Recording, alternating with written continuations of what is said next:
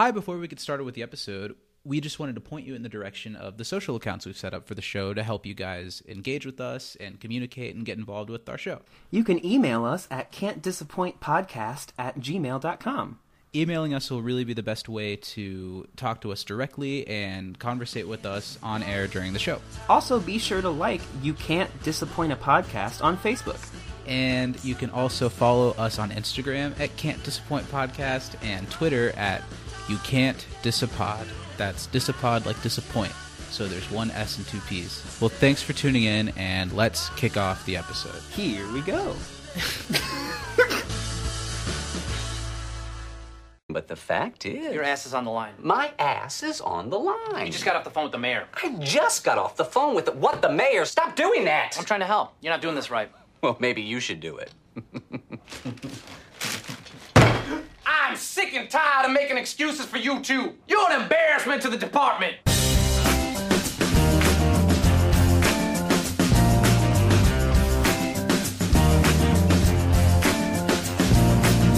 Hello, mortals, and welcome to week 20 of You Can't Disappoint a Podcast. Big 2-0. We're here. We made it. How many months is that? Is that like 5, 6? It depends on the month. Is it February? It depends on the month. Is it February right now? Oh, God. The quarantine has really... taken its toll. Yeah. I don't know when we started. I don't think... It wasn't February. Nah. We started in like April. April or May. Yeah. Anyway, welcome to the show. I'm glad you made it. Shout out to our community daddy at Communities on Twitter. Please go follow them. Thanks, Papa. Yeah, we're here to make Papa proud. Everything's for you, Poppy. And welcome to the show. I'm glad you joined us. Yeah, hello. Welcome. You know, I'm one of your two hosts. I'm Zach. And Baba Booey, Baba Booey, Baba Booey! Steven, that's your second strike, okay? The first time it was okay, and we started over. The second time... And you are? Hi.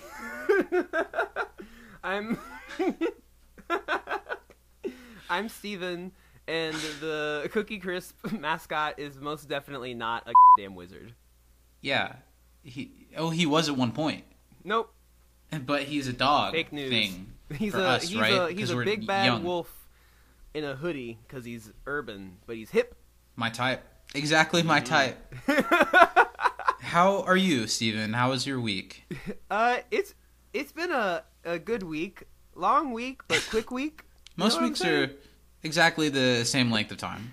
Not in February, though. Okay. Not this February. Not this February. How are you doing, Zach? I'm fine. I don't know, you know this, but I'm moving literally tomorrow. As soon as we finish recording, I'm tearing down all that I've built here. Yeah, Zach finally turned himself in, and he's gonna do some time in the clink. Yeah, you really don't want to know why, but if you Google my name in a week or so, it'll be there. No, it's Make sure exciting. you turn safe search off before you do that if you want to get any hits. We got the keys today. It's another apartment, but it's gonna be like more private. You know, I didn't hear the floor creak at all when I was walking around it. That's a good sign. We went today, and they gave us a checklist of like, you know, write down what works, write down what doesn't work, and there was some weird stuff like one of the bedrooms just didn't have a door. There was just no door there, and they had to fix it. And I don't know, little stuff like that. We were really, I don't know, I'm not super excited to be living in close perimeters with other people again. I like to have a little more space. So we were really hoping for like a quiet neighbor. And today we met our downstairs neighbor, and I think she's going to be quiet, but I think like my wish was granted with a condition because it's like this old lady with a cute little dog, and she was like outside while we were going up to the apartment, and she said hello, and I was like, hi, we're your new neighbors, it's nice to meet you. And she was like, oh, I like you already. And it was like a nice thing. Yeah. And she like introduced herself and her dog, and then she got real close to us and said, I'm so glad to have neighbors that are white. Oh my god! And me and Steven were like, or not me and Steven, me and Lily were like, okay, go upstairs, let's check out the place. Oh my god! I'm like, at least she'll probably be quiet, I guess.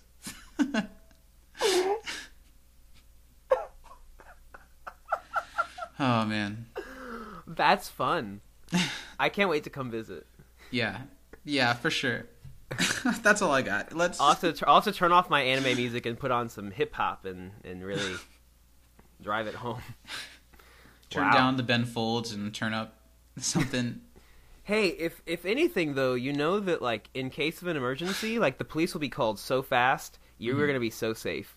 That's true, but I don't know. Welcome to the show, everyone. I hope your week has been as interesting and exciting as we like to pretend ours were. Thanks for coming aboard. This week we're talking about episode 20 of season 1. After this, there's 5 episodes left of season 1, and then we're done. That's crazy. We're talking about the science of illusion. A couple of housekeeping notes before we get into things.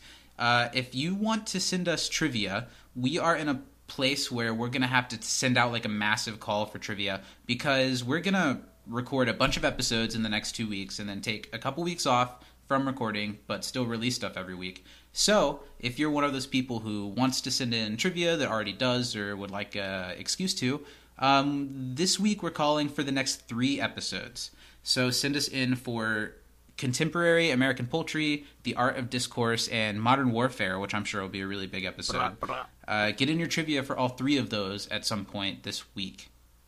Yes. Yeah. Give us like and your favorite trivia. Funny moments as well. Don't forget those. Yes. Don't forget about that. Sorry to step on you, Steven. That's okay. You know I like that. Also, if you've never sent in trivia before, now's a great time to start. Even if you think that we'll know the answer, we probably especially won't. send it in. Yeah, we've tried to make the point of many times. I don't watch these at all, so I'm really just kind of guessing and agreeing with Zach. And really, like if you're already listening to this, you like Community, the 2 of those 3 episodes are Contemporary American Poultry and Modern Warfare. Yeah. So, like, spend an hour, watch those episodes, and send us in a couple questions. We'd love to have you be a part of this. Get all 3 of those episodes in this week. That'd be great. The other thing is, I've been conducting some Twitter polls recently that if you are not already on board on the show Twitter, you should hop on. We're kind of doing a bracket-style tournament of all the Season 1 episodes to narrow it down to, like, the best episode of Season 1 is voted on by you guys that engage with us on Twitter. So if you don't already follow You Can't Diss a Pod on Twitter, we've done just 2 of them so far, and there's a lot more to come. So hop on board. Yeah, so far you guys have decent tastes. There was one, I can't remember which one it was, but I definitely disagreed with where the poll was leaning. Modern Warfare moved on, and The Politics of Human Sexuality beat out the season finale, Pascal's Triangle Revisited. Yeah. And Communication Studies just beat out Advanced Criminal Law. I think that's the one that I disagreed with, because I think I like I think that's a close one. Yeah. Anyway, that's my housekeeping. So send us in some trivia and funny moments and just talk with us, and you'll be on the show. It'd be great. Speaking of Zach and housekeeping, Halloween is coming up soon, and today when we're recording this is officially Halloween 1st, and I would just like to ask the question that the fans really want to know. Zach, will you be in a maid outfit this year? We haven't discussed this. We're going to be recording a Halloween episode. Yeah. I don't know if this is off-pod or on-pod talk, but I think it wouldn't be the worst thing to try to come up with some type of way to video record it, and for us to be in some really light costumes. I am fine with that. It'll be a good chance for me to test out our special guest would probably be inclined to join as well. Yeah.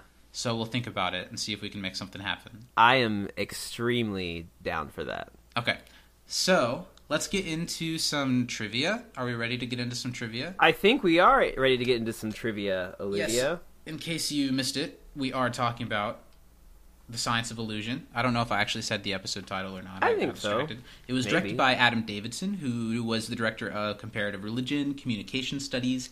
In the future, he directs The Art of Discourse, Conspiracy Theories and Interior Design, Curriculum Unavailable, Digital Estate Planning, and Wedding Videography. And it was written by Zach, I don't know how to pronounce his last name. Pruitt. It is with a P. It's either Pays or like Pais. I'm not sure exactly with how it's spelled.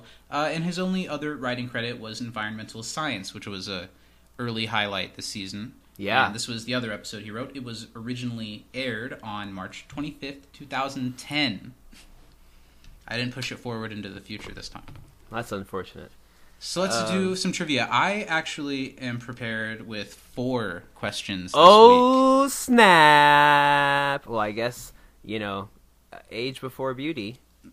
Okay. And I'm sure at least a couple of them will probably be repeated. But do you have 3? Yeah. So I'll give you a first one. How long does it take Abed to run to the theater room? 37 seconds. Final answer. That is correct. You're moving on to the lightning round where you question me something. Okay. Here we go. Here's a question for you. Okay. What are the requirements for pranks at Greendale? There were 3 that were said. They have to be racially inclusive. Kind of. Is that the wrong word? I'll give that one to you. And honestly, that's the only one I got. Because I thought it was really funny how it was something like inclusivity, which was, or like, I don't know. Tell me the 3. So it was physically safe, Yeah. politically balanced, Yeah. and racially accessible. Racially accessible. I was thinking, like, what kind of prank would be inaccessible? I think like accessible he was a meant like weird if it word was to like include. I don't know, a specific Tyler Perry reference that the average person wouldn't get. Oh, okay. You know? So it was like white people accessible is what he meant. You know, or the other way, like if somebody made like a Bonanza reference or something. Oh, the Bonanza slaps, so I can't even. I dropped the ball on that one a little bit. My next one. What all is on the prank Chang frog sombrero? There are 3 things. Oh. 1 word thing and 2 visual things. Okay. Are you including Senior Chang being written on it? Yes, that is one. The Okay, other so 2 are that's visual. one. The other one, was it a little guitar? Was that one of the symbols? No, sir. No? Okay, and then my only other guess would be a maraca. It was a sailboat A sail? and like a swordfish. I thought fish, but like I was like, Yeah. there wouldn't be a fish on there. Why? There sure was. Why? Okay, so you got my first one. Didn't get my Okay. second one. I didn't get your first one. Let's see if I can All be on right. par with you. Here we go. Okay. What is the cadaver's name, and how many nieces and nephews does he have? 13 for sure. Uh-huh. The name, I don't think this is right. The only thing that's coming to my head is Jason. Not quite. I'll What give is you. it? You have another guess? No. Harry. No, I wouldn't have gotten that. See, and I thought after my first watch, I thought it was Henry, and then when I watched it again, I was like, oh shit, it's Harry. Mm-hmm. What is Police Chief Abed suffering from, which Annie and Shirley Oh my are God. irritating? Sciatica. Yeah. That's so good. Now you watch a lot more Brooklyn Nine-Nine than I have. I like Brooklyn Nine-Nine. Yeah, I've but seen you're a all lot of more it. well-versed. Yeah. I thought of Brooklyn Nine-Nine in that part because even though that chief is like not like that at all, It reminded which is you of kind something a- he would say. It just That made me show laugh. is going to be really interesting because they've already been renewed for another season, and the people on the cast and crew of that show are people who would tend to disagree with the police side of the police debate right now. So they like totally scrapped their first couple episode scripts for the new season, and they're like Wow. rethinking like how can they do a show like that now and it be okay? Because it's always been a show where the cops in Brooklyn Nine-Nine are good cops, and they're like fighting the people that are crooked, and it's like always been a too brightly painted picture of what hopefully would be nice. I don't know. It's gonna Yeah. be interesting to see what they do. I've seen people pitch stuff as funny as like all of a sudden they all work at the post office. It's like, That well, we would got be defunded and now we're all so post office funny. employees. Yeah, I think that'd be funny too. Anyway, That is would it your be really turn? fun. My turn? It is my turn. All right, here we go. Another multi-part question here. Oh shit. What abilities are granted to a level 6 Laser Lotus? Oh shit. I don't know. That part made me laugh so hard, Understandable. but I don't know what he got. They For were shame. immunity to germs, Oh, okay. heightened psychic abilities, Okay. and the last one was better night vision. And for bonus, So I there thought you the could have tinted also- glasses were for that. Yeah, well, the bonus is that it would also increase his combat score because, of course, being able to see better at night would make him a better fighter. All right, Nerd. Zach, what is your numero Okay, quattro? this is my last one. So that was your last one. I f***ed myself on all of your questions just about this week. What is Britta's cat wearing in the photo Jeff uses as proof against her, and what does Britta feel the item does for the cat?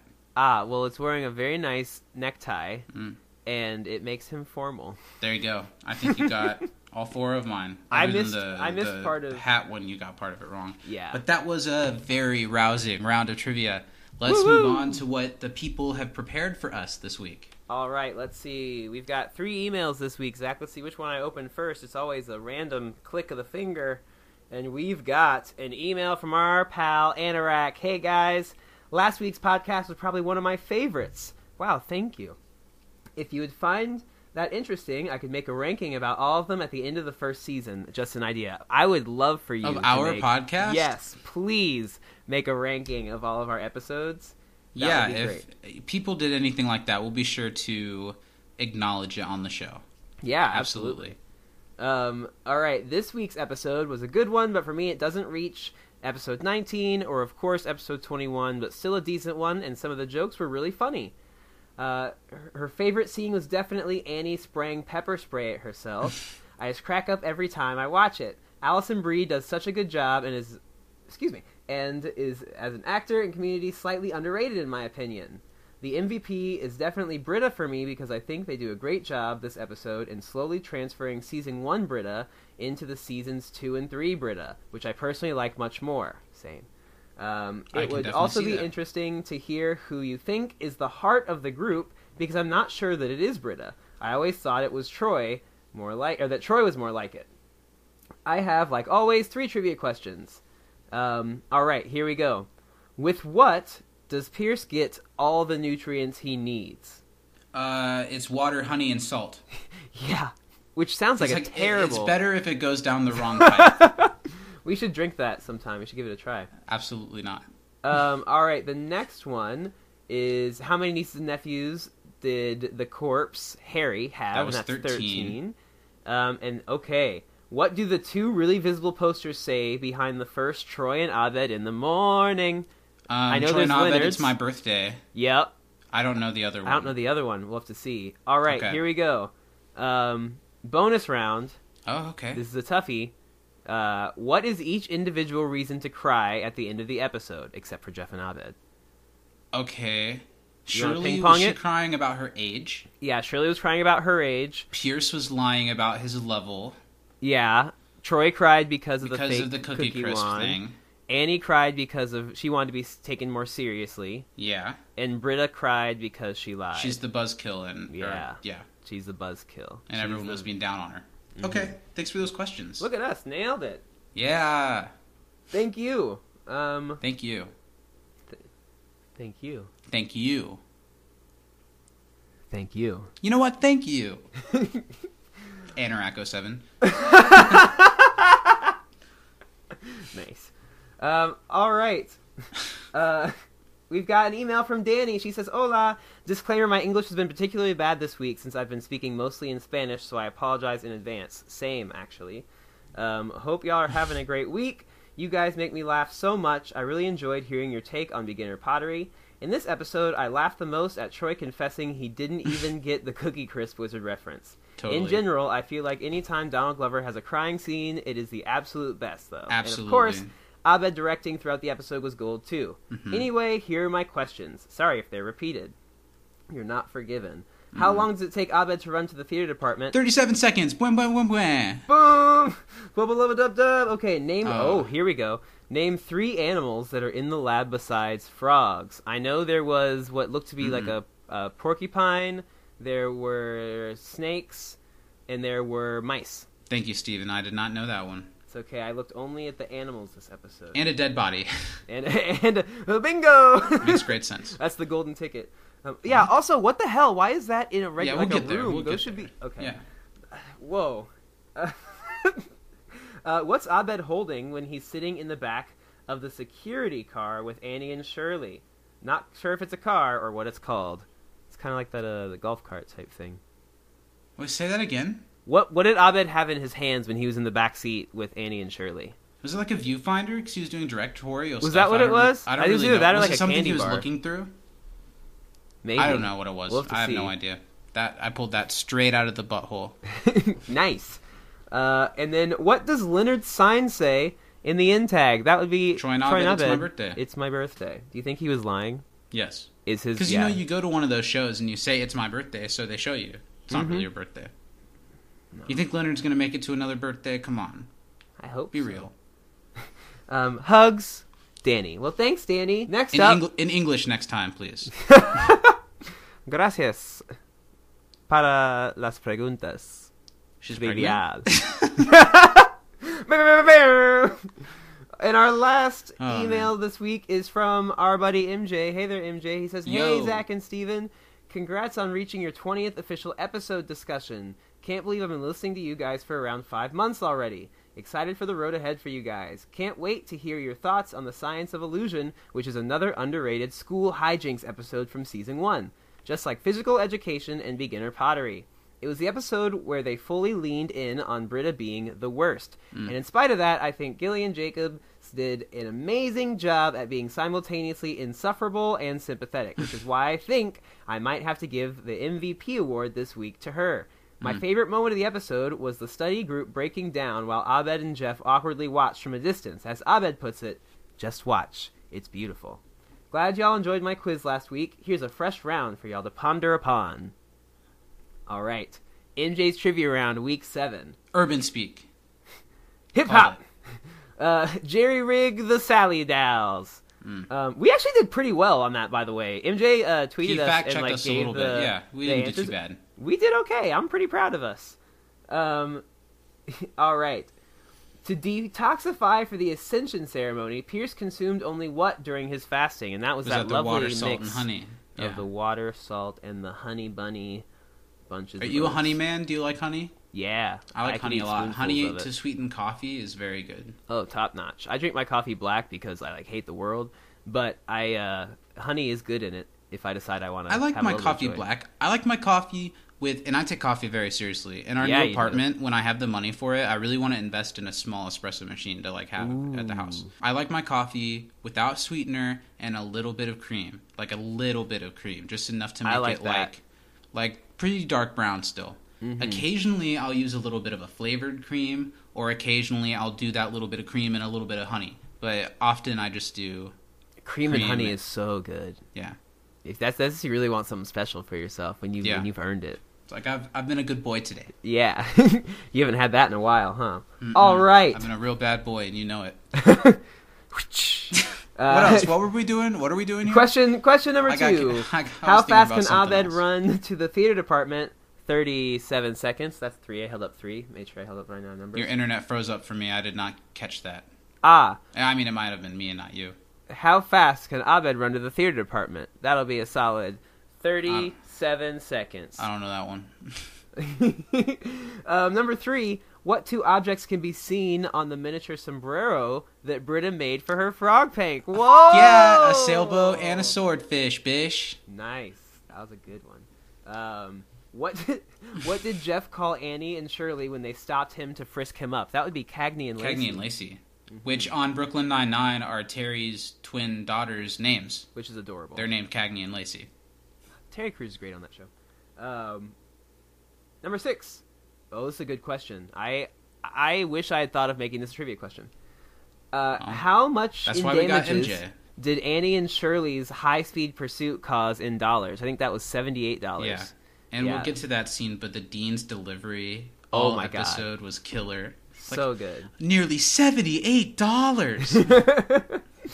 What object was Shirley about to use on Jeff during his interrogation before Britta confessed? That was a A pizza, pizza cutter. cutter. You're gonna slice his Yeah. throat with it. Listen, Annie slammed his head on the table. They were bad cop, bad cop. Since you brought it up, fun fact about that I learned in the commentary was to be able to do that, they had like a mattress pad type thing that was made to look exactly like the tabletop.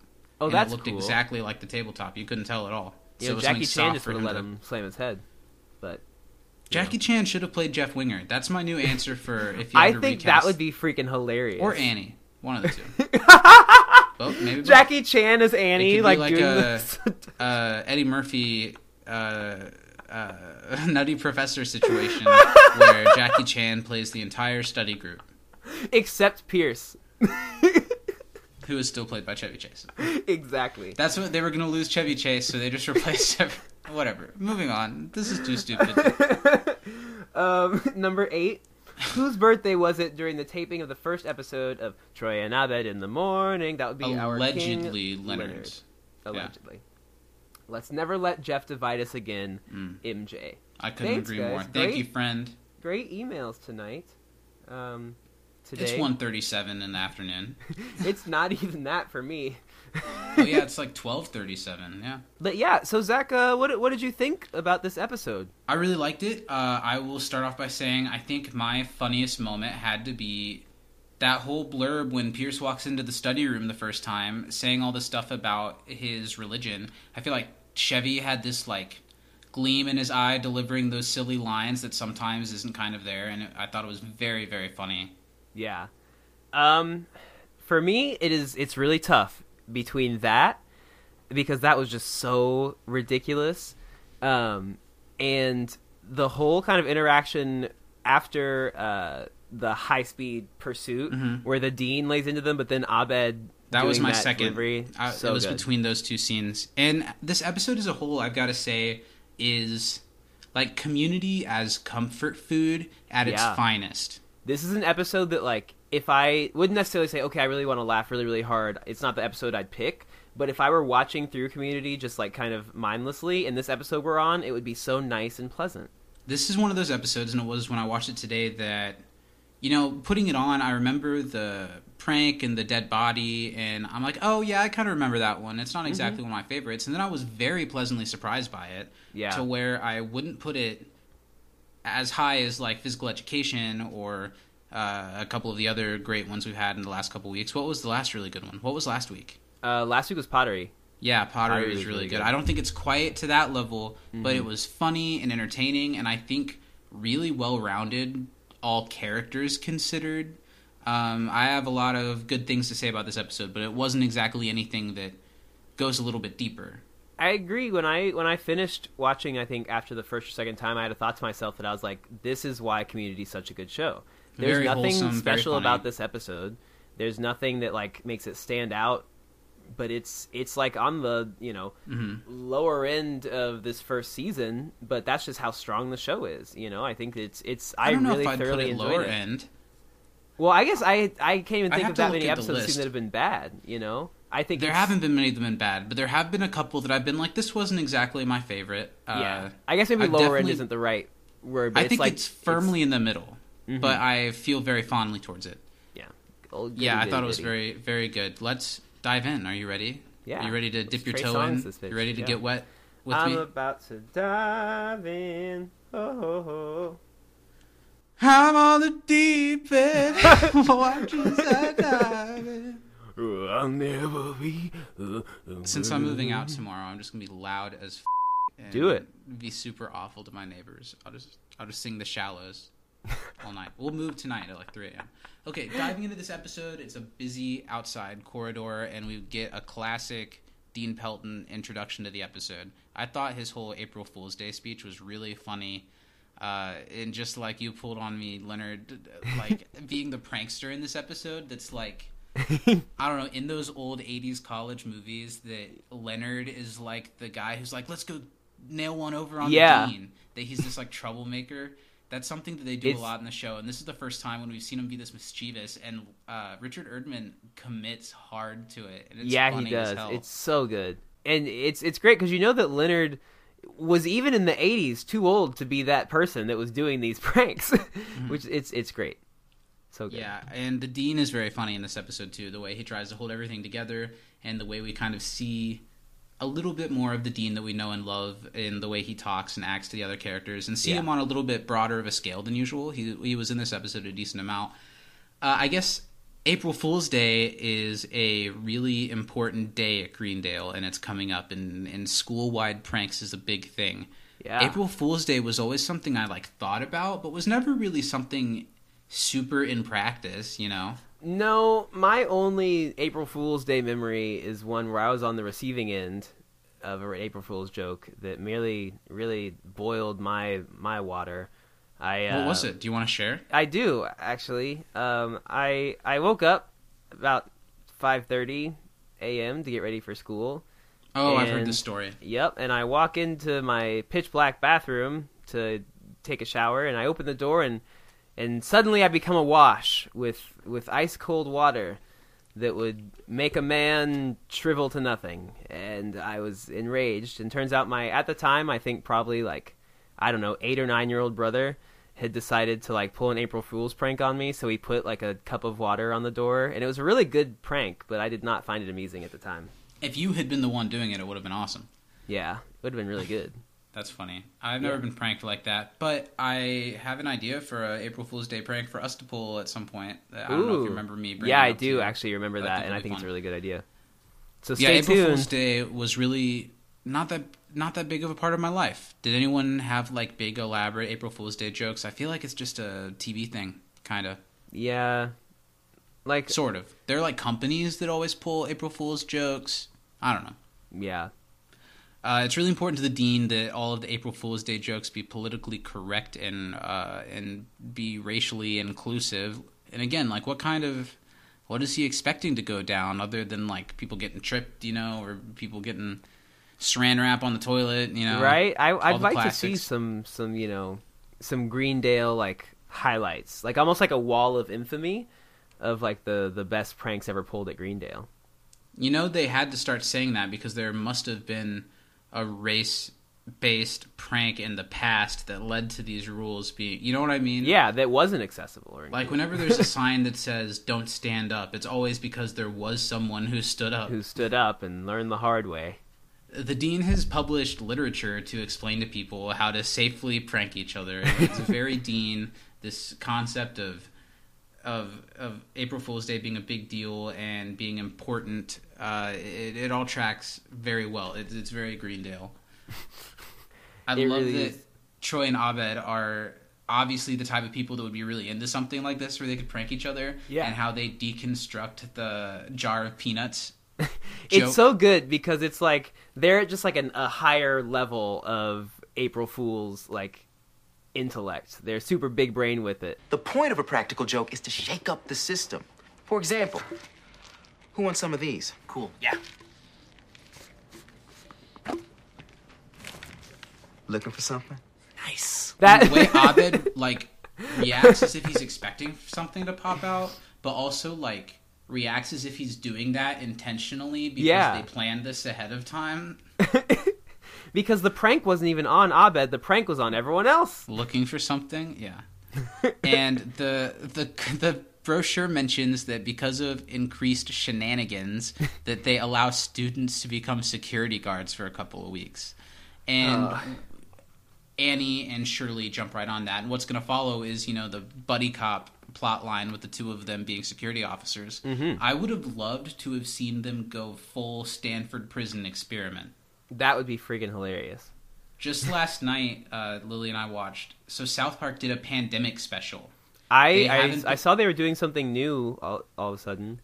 They haven't been on since last year, and they did this just like one-off, hour-long episode that was hilarious. And they did this Stanford Prison Experiment kind of thing where the schools were reopening and the teachers weren't coming back because they didn't feel safe. Mm-hmm. And the police had just been defunded. Oh my god! So they hired all of the police officers as like substitute teachers, and it went far, and it was really funny. So okay, I'm gonna have to watch that. That sounds so funny.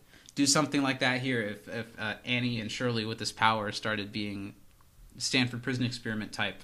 Hey, 6 seasons in a movie is never too late. That's the movie. That's the movie. The Greendale Prison Experiment. But yeah, they're all on board to do this together, and I think this is setting up a plot line that works really well, not only for Shirley and Annie, but for Abed as well. Who jumps right in on it and sees that it's a story setup, and he wants to be there to see how it plays out and to push it along in its little way. Yeah, I like this episode a lot for Abed because I think that as a whole, Abed kind of represents almost like a narrator for the group a lot of the time. He's involved in it, but he always is kind of looking at it from that lens of outside in, even when he's a part of it. And so this is really kind of choice. It's not exactly because of like, I don't know, things outside of his control. No, about I himself. think he like wants to be the director looking at it. Yeah, he like can see the fun stuff that's going on, and he's like, this deserves to be appreciated. It's cool. And I think this episode he really gets to like play that role, and you get to see how much in his mind he influences things, and even when he decides to like say out loud, like things are really influenced by, he's driving the story, and I love it.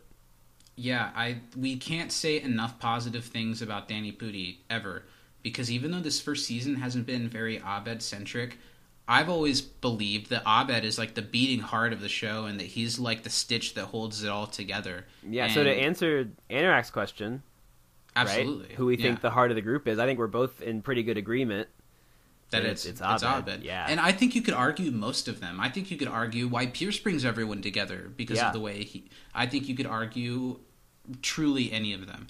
I think the go-to look is maybe Jeff, but Jeff needs the group way more than anyone else does. He thinks that he's the leader, but he's the beta cuck. He absolutely. Friend of the show, Joel McHale, come back on. Let's talk about it. You know that, like, I don't know, probably not by the end of the show, but the way Abed is at this point, if they were like, hey, we're going to stop having study group, he would have been like, okay, and gone on and kept doing other things. Yeah. You know what I mean? Absolutely. Yeah. He'd be like, cool. So Abed, because he's excited for the story ramifications of this Annie-Shirley team-up, asks which one would be the badass, and this sets up this kind of inner conflict between Annie and Shirley of, like, they both feel like badasses, but they're both kind of looked at as soft, and now they're going to get really intense with it to prove why they're more badass than the other one. Which is great. And I think that both Yvette and Alison Brie do such a great job in this episode of playing their characters out of character. You know, of still being Shirley and Annie in character, when acting. But showing them doing something different, kind of like how Shirley did with being the sea captain last week. I think this episode is, if not, like, I don't know, it's not that Alison Brie isn't great in every episode, but I think this is one of Annie's finest moments so far. She had a couple of good moments in some of those early episodes, but here lately it's been Britta. So this has had some good, different Annie stuff that I liked a lot. It's nice to bring her a little back to the forefront. Pierce walks into the room, and as much, I don't know, criticism as we give Chevy, the person, and Pierce, the character, that I believe is mostly well-deserved, the runner of anything to do with Pierce's religion always kills for me every time. I truly find it hilarious. I think it's one of the best jokes in the whole show. The way he's so earnest and sincere about it. And it starts with something that doesn't have anything to do with that. You know, he walks in and says, "Morning, mortals," and Troy and Abed want to get him with the can bit, so they literally say "snake in a can," and Pierce doesn't bat an eye. He's like, "Oh, I can't. I'm fasting because of his Buddhist church." I think that's a really funny. I don't know. Troy's like excited to set up a prank, and then the way Pierce reacts, I don't know. I think it's very funny. It's good.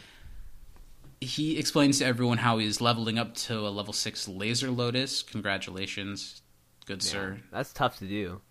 Yeah. And he says it and like looks at all of his people as if he's expecting something back from them, and they all just stare. And he's like, I know, I was speechless too. And he can't eat snake in a can because he can just eat salt water and honey in a cup. And Pierce takes the best drink. Yeah, Chevy has some really good physical comedy moments or like sounds that he has to make. And his like coughing, choking on the honey salt water is pretty funny, I think. I think Chevy has a really good episode this week. Yeah, he definitely shined. They all kind of give him a hard time about it. And this is the line that I missed where Pierce explains that a level 6, he's never met a level 6. This is a big deal. But he hears that he'll have immunity to germs, which would have come very well in handy if Pierce had lived to 2020. I really tried to get, a higher level before this corona stuff hit, but I did not even get close. Level 3? Barely. And he's going to have heightened psychic ability and improved night vision. And, his combat score. I've never played D&D. Have you ever played D&D? Not necessarily. The past, couple weeks, Lily and I have played a game with her dad called Munchkin. Have you ever played Munchkin? No. It's a card game, and it's kind of like comic book silly a little bit, and it's kind of based in D&D, but it's like a card game with set rules, and you play your hand, and it's really, really fun. And, that sounds cool. Strategic. Sometime if you're in town and have time to play a game, I think you'd enjoy it. Yeah, for sure. I've played a lot of the phone, mobile D&D games. I've never done anything like that. Yeah, it does the best it can to be Dungeons and Dragons, but it's not the same as playing with real people. My mom and brother play a lot. On the app, it's just a game. Yeah. Well, this is a little bit different, but that makes me think. I've been playing Among Us a lot this week, and it's been a lot of fun. And Steven hopped on and played with us one night. Did. That game's a ton of fun. It is if fun. anyone ever wants to play with us, hit us up. Yeah, For I'd sure. be down. That game's super fun. I played with Steven's younger siblings. I know. A few days ago, and it was I got really a text from my mom that said that my sister won one of the rounds. Mm-hmm. It was really fun. Sounds about right. There was one time where your brother, I felt like he was chasing me, and that I was like just out of kill grasp, and I was just running to the emergency meeting button as fast as I could to try to survive it. And I convinced everyone to vote him out, and then it wasn't him. I was so sketched by him. Anyway, Pierce can see better at night, and that's going to help out really well. I'm sure he's been having trouble with that as he. Do you want to hear a really numbers. fun fact that has to do with fighting at night? I don't know how fun I can handle, but we'll see. Well, viewers, fun fact for you guys as well. A big reason why pirates wore eye patches was not because they were missing an eye, but it was so that when night fell, they could very easily switch and already have an eye that was adjusted to the darkness. Wow, that was a pretty fun fact. I'll give you that. I did not know that. Interesting. Right? Neat. All right. Nerd. Dun, dun, dun. Jeff, I like how Jeff is in the pranking spirit. He takes this immediately as like, okay, how can we use this to our advantage to make Pierce do silly stuff? So he tells Pierce that someone mailed in robes to the school and sends him to go find them. And then Jeff immediately sets up Abed to go to the theater department where he can get there within 37 seconds to find something really silly for Pierce to wear and to bring it back. I love that in the second half of the first season, Jeff is like down to clown. Like he's interested in having fun with the group, and I think that just makes his character so much more likable. I do not miss the days of early season 1 where Jeff was like, I don't want a family, I don't want to love the study group, I'm just gonna bang Slater. You know, that was his whole character. What they've done with Jeff in the second half of the season has done so much. Yeah. Because watching the first half of the season, I knew Jeff had a lot of those qualities, but I was disliking him a lot more than I remembered. Yeah. And I'm glad to now be reassured that it's just because they were still developing the character. Mm-hmm. This is when they start kind of bringing up the Britta buzzkill stuff.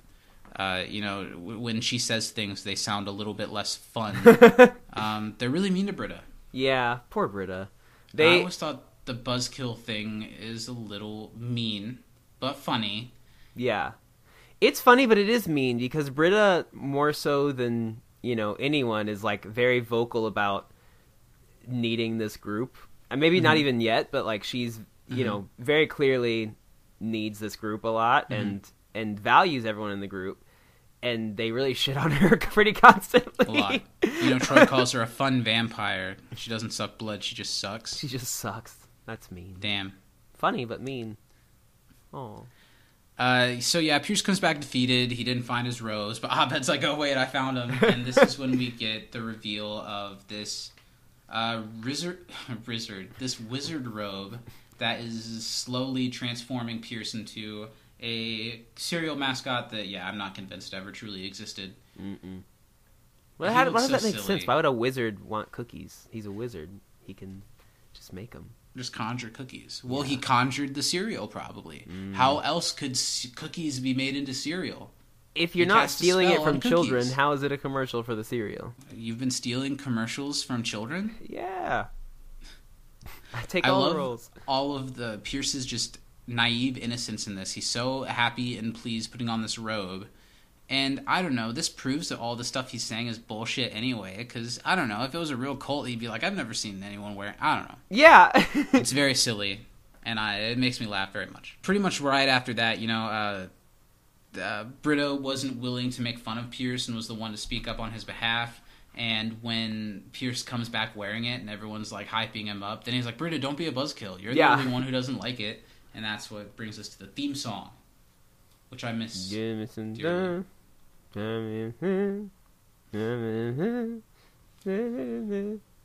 Now we cut to the dean's office, and Shirley and Annie are kind of getting like their security guard orientation, and this is one of the first times that we see that the dean's begun to deck out his office and some Dalmatian stuff. He's got posters. Is that what the trivia question was? Was what's no? And I was just about to say that there weren't any questions about the dean's office, which surprised me because we've got like the little human being, little bust of a head over there in the corner. Dalmatians several Dalmatian posters. We've got like a Dalmatian mug Looks like a Tons of picture of Dalmatian the stuff. human being and his other being on the wall, on the board Totally. behind him. Totally. So they get these full security outfits, and for 48 hours they have all of the authority as a campus security thing. And this is already, at least visually, looking like this type of thing. You know, you usually see the rookie cops back facing you and like their chief in front of them, giving them the news. And this is one of the first times that Community has so obviously copied a certain thing to a T. I don't know. It feels like another one of those pre-homage episodes that almost feels in line with like the Law and Order episode from season 3. Yeah, and I feel like this is kind of or last week was almost like the build up to this with like the way they shot that rescue scene, like it was like a real rescue scene on an ocean. And this episode, so many times throughout it, they shoot it like it's a cop movie. They're just inching their way closer and closer to, you know, next week's Contemporary American Poultry, which is the big, like, mob movie episode. And I have to admit, I don't know if I've ever said this on the show, I've never seen Goodfellas. We should watch it this week. I am planning on watching Goodfellas Wednesday night. And we're having a special guest next week. We'll talk about that a little bit later. And I believe he hasn't seen Goodfellas, and he's a huge movie dude. So I might try to talk him into watching it. Maybe we can all watch it. Yeah, absolutely, because Goodfellas is so good. By the way, and I'll talk about this more next week, but I want to say it here so you can remind me in case I forget. Okay. I had an Uber driver yesterday who grew up on the same block as Joe Pesci's character from Casino, and he was telling me about like the real life place, because I live like right by like the Grand and like that area, which is like all those Italian restaurants like those guys still go to, and like that's awesome. The Grand Street crew is like Grand, that's like a couple blocks from me. That's pretty cool. Yeah. Yeah, you will have to describe that a little bit more next week. The Dean gives them windbreakers and whistles, and I love the Dean's like. This is when he does the like da da da da da da, and he like really like overdoes it when he does it to Shirley, and like as he's trying to awkwardly put the necklace around her, it keeps making noise. And he gives them a pepper spray as well, but it's his only one, and it's his. And he has this line that made me laugh, where he's like, "I guess I'll just go to a grocery store in a better neighborhood this time." Maybe he can go to the same grocery store as my soon-to-be new downstairs neighbor. Right? Also, I'd like to point out a flaw here, because Annie reaches out very excitedly to take the pepper spray, because she says, well, I'm the badass, so I need the pepper spray. Wouldn't the real badass not need pepper spray? I have no response, I suppose. I don't think it's that real. Asking the tough questions. And Shirley this time, she's like, how do you figure that you're the badass? Because, you know, Shirley... She's a sassy, exuberant woman, and Annie is very meek and calm and collected, so it would seem that Shirley could be the one who's a little bit more forward. Yeah. But also, Annie's had, like mental breakdowns and shit. There's, like, stuff underneath there that we're not seeing all the time. Mm-hmm. I feel like it's a pretty even battle that they both could be badasses, which is what they'll learn eventually. It's true. It's very empowering to the two of them that they can both be badasses. Yeah, well, here they're not on that page. They're just arguing over why one is more badass than the other, and why... I don't know. The Dean is like, what's going on here? And then it reveals that Abed's been sitting here watching the whole time, as promised. I think I was probably laughing every time when I saw this, so I missed like the way that shot like pops up with revealed him. That's hilarious. He was there. Yeah. Yeah, he pops in to explain like what's happening. That buddy cop movies usually have a straight man and like a off the wall person, and they're trying to excuse me, that was a burp. And they're trying to determine which of them is going to be which role. And the Dean's just like, okay, and why are you here? And it's because Abed's cable went out, which tracks. You know that he would just be sitting around watching TV all day, but his cable's out, so he's like, that's a show, I'll follow that around. Now I think this is pretty obvious for us, but viewers, I want you to write in and tell us which one of us you think would be the straight man and who's the wild card, who's the badass. Well, if we're taking straight literally, I think it's yikes for both of us. Yeah. I feel like if we were to be like a detective agency or something, because, you know, we're not going to be cops, But if you and I were to form a dynamic duo of like investigative prowess, we'd be pretty good. I don't think so. We wouldn't get a lot done at first, but eventually, whoever our like third would be, our buffer who would come and progress. We just make baby legs do all the work. I can do all the things that regular legs can do. I don't need no regular leg partner. He like falls down while they're pursuing like a perp, and he's like, "Oh, I've learned a real good lesson." That's one of the funniest like bits from Rick and Morty. Shout out! I still haven't seen the last season of that show. I thought the last season was good. I still haven't seen it. I do feel like each season of that show was a little bit less good. But I don't know if it's because of anything real or it's because of the wait between each season that it really hypes up when it comes back. I don't know. I still enjoy it quite a bit, but it's not as good as the first couple of seasons were anymore, I don't think. Yeah. So now we cut to the cafeteria, and Britta is really determined to prove that she's not this buzzkill label that everyone's put on her. Mm-hmm. So she came up with this prank that she's going to pull, and she wants to tell Jeff about it. I really love Gillian's delivery and like how bubbly and energetic and like excited she is about what's going on, and I don't think her prank's that bad. I think it's funny. It's laugh worthy. It's yeah, and it follows all the rules. guidelines. It's not racially offensive. Well, I don't know. Is there a race that is considered is compared to frogs? I don't think so. Are there frog people that we should be concerned about offending? Only the Argonians, but I don't think that. And this is where, Britta reveals that she had this little sombrero made, and she's going to put it on a frog and put it on Chang's desk. It's a little, like, baseline prank, but for an entry-level prankster like Britta, I think it's fine. Especially with the reveal we get later on about how Chang feels about frogs. Yeah, and she didn't even know that. I think it would have been she did great. A great job.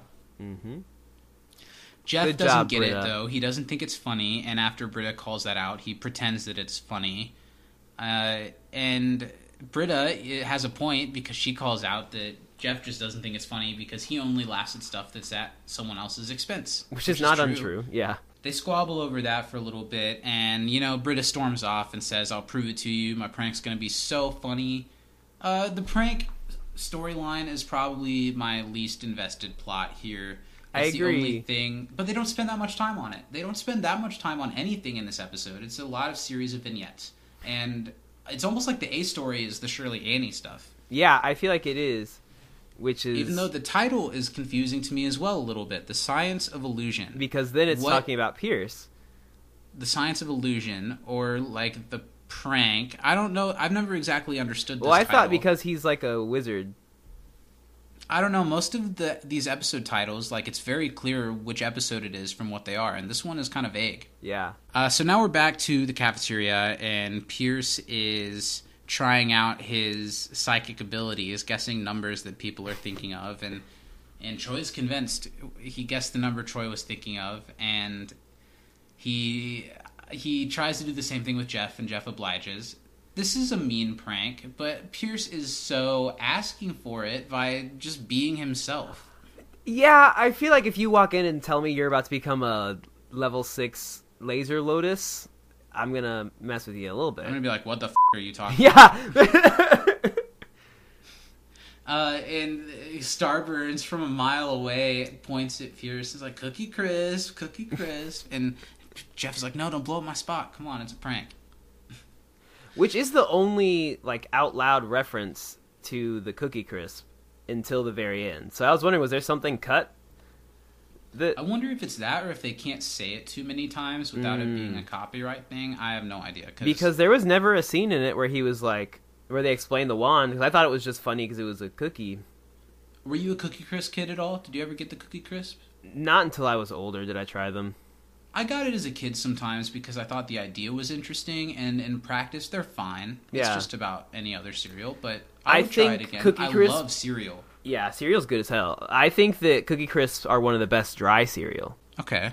Did you ever get those, like, they had those, like, mini tubs with, like, mini Oreos? Totally. They also had the mini, like, that's basically Cookie Crisp. Yeah. Yeah, totally. So, if you're a man who is a connoisseur of the cereal arts, as I like myself to be. You know, when Lily and I go grocery shopping and we get to the cereal aisle, it's a very strategic choice. Gotta be. We talk about all the options that sound good to us. We see if we can find common ground. Now, do you guys get one cereal at a picking time? Our own box. Okay, that's the move. It depends. Like if I want something ridiculous, like sometimes I'll see the new thing and I have to try it. Sometimes we'll get like a big box of something a little more normal and share it.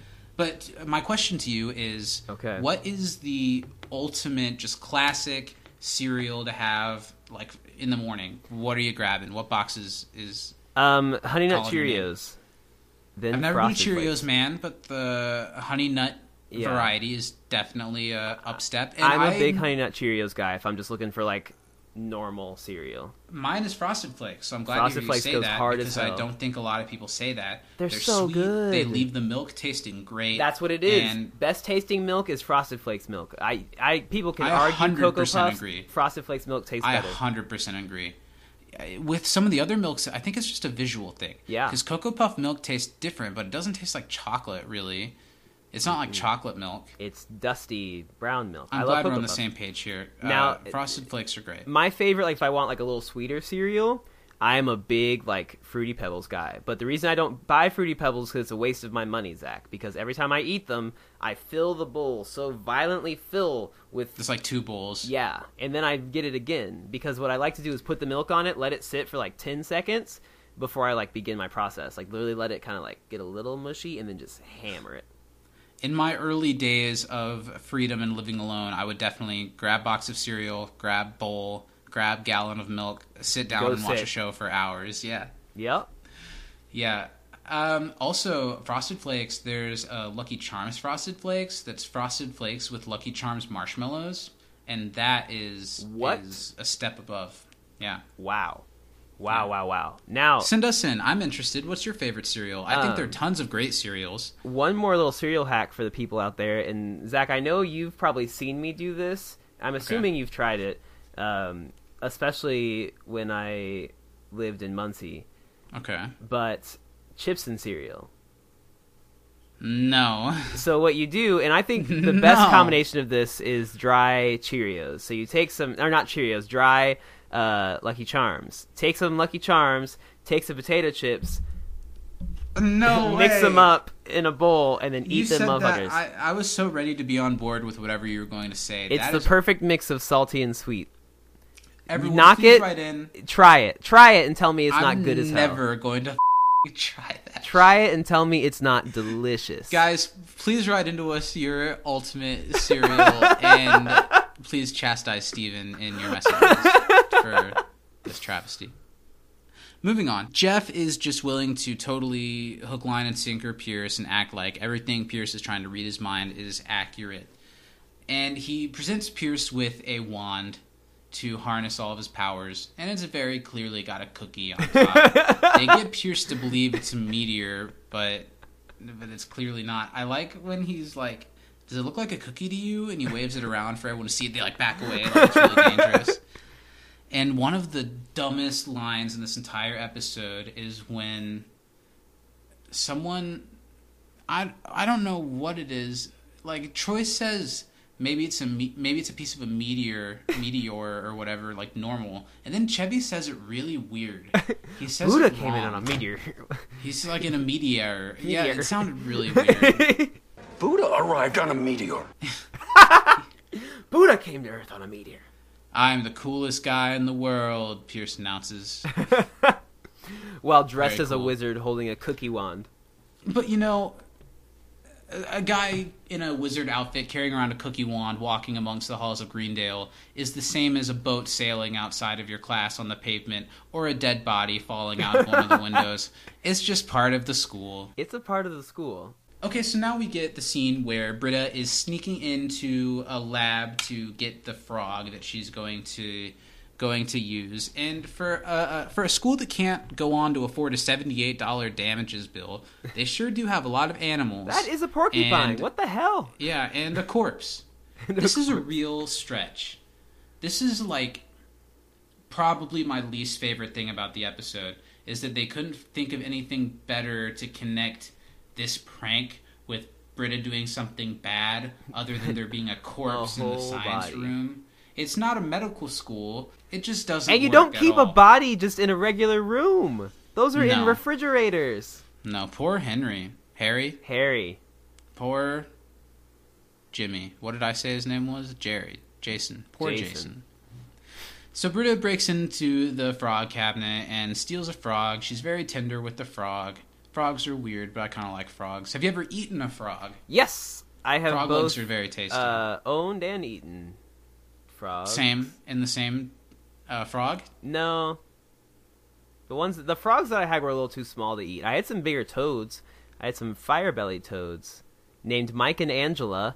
Angela after the side character from Boy Meets World, and Mike after my waiter Mike at Wazowski. Garfield's. Oh. Okay. I thought he did a great job. This is why you can't let kids name shit, because they do dumb stuff like that. What the hell?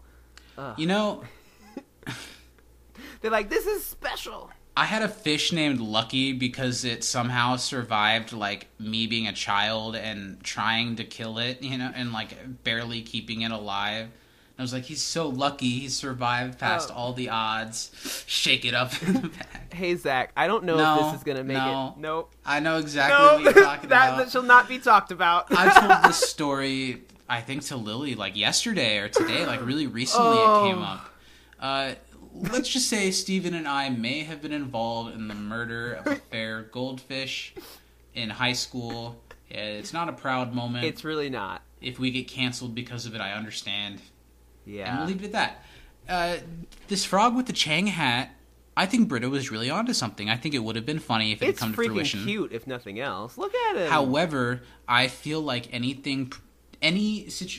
no matter what Chang was wearing or saying, however he would have walked into that room and addressed, like, whatever he would be wearing or saying would be much more of a prank on himself than this small little frog is. You know, he's already a walking, self-deprecating, I don't know. Yeah. So, Britta admires her work, and let's talk about how this goes from the frog hopping out to corpse falling out. The frog starts hopping around, and Britta searches for it on the ground. And when she goes to, like, grasp it, have you ever been in a situation where, like, you're trying to catch a fly or something? It's slippery. And it's right there, and you're like, everything stopped moving. I stopped moving, the air stopped moving. Yeah. And then you go for it and still miss it. Absolutely, and it's the worst feeling in the world. And yeah, when she lunges for it, she knocks over this cadaver gurney to the open window. That's unzipped? It slides off. It's unzipped. And regardless of how we got to this point, a dead body has fallen out of the window. And to everyone, you know, it's not like everyone goes right to, oh, there's a cadaver. They're like, oh my God. This is such a weird thing. I just feel like the writers came up with a dead body falling out of the window and, like, had to commit to it that this is how they wrote it in, and it just messy. It is a little messy, and literally and figuratively. Look at that room. A different show could have done this, and I wouldn't be calling it out. But Community should know better. Yeah. And when Britta walks forward, she steps on the frog, and she kills the frog as well. We cut to outside. It looks like it's the next day, and they're assessing the damage from the body falling out of the window. There's police tape, Officer Kakowski, and I think this is the first time we're seeing the other police officer, who we will see quite a few times in the future. I love all of the Dean's lines here. First, he's like, well, and it makes it all worse that this was a new sign that was like destroyed by the body falling out. And then the exchange when he says, I just don't want this to tarnish our school's reputation. And the police officer's like, your school's reputation is way worse than this. This isn't going to change anything. Annie and Shirley rush to the scene in like smart car looking go-kart type thing. Yeah. That is so indicative that they were filming on a studio lot. Right? They literally just took one of the carts. And that was like one of their carts because no community college would have anything that looks like that. No. And they crash into the scene quite literally, chests puffed, trying to come out as badass as possible. Annie introduces herself as the psycho because she had a nervous breakdown in high school. And she downplays by saying Shirley's just a Christian housewife. You know. I think that Alison Brie here especially does such a good job of playing, like, trying to be a hard ass. They both do. You know, Shirley's like, can we help? Wait, no. I No, don't like to. I play by my own rules. I'm going to help. Annie gets right in the police officer's face. This wouldn't happen in 2020. We wouldn't have people getting up in police officers' face. They would be shot and killed. Yeah, I wouldn't have made it this far. They see Shirley with her hand on her hip, and that'd be all she wrote. She's getting away. Self-defense. Oof.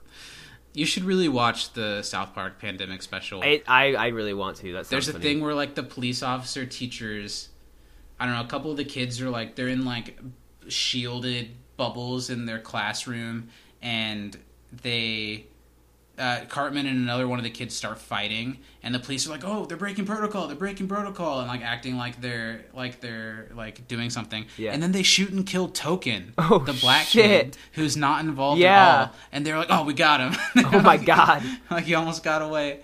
And then they get to say that it was due to COVID. That was how he died. And he's like, "Well, if COVID hadn't happened, we wouldn't have been the teachers. He wouldn't have been killed. It was due to COVID." Oh I won't my put that god! in the podcast, but it was really funny. Oh shit! That's good. That's good. They're able to like take stuff like that that's not funny and tell jokes about it. They're "Ugh," but it are very funny. I think South Park's always been really good at that. Annie and Shirley literally run to take on the case, and Abed follows shortly after them. Cameras distance away. And the police officers also leave. They're kind of like, all right, well, call us when you know who did it. Bye.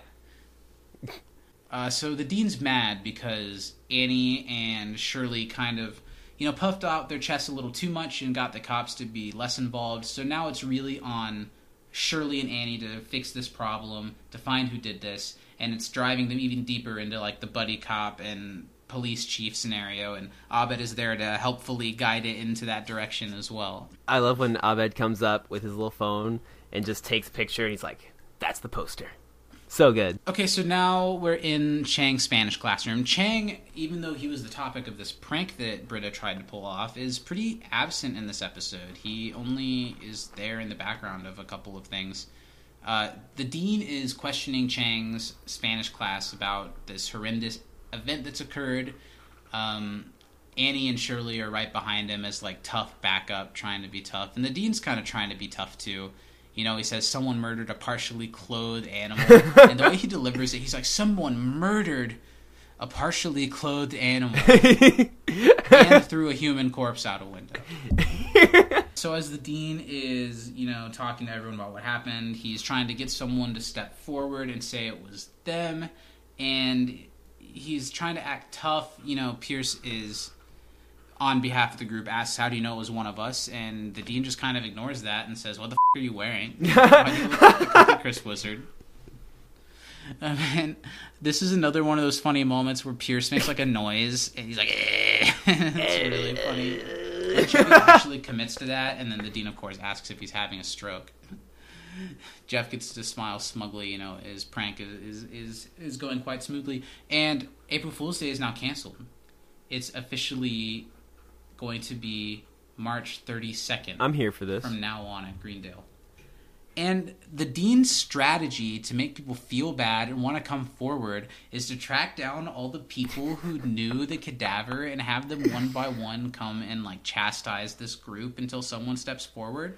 And I think that's brutal and a little genius. I think that the idea of it is so good that they wouldn't even have had to actually have the mom come in, but like.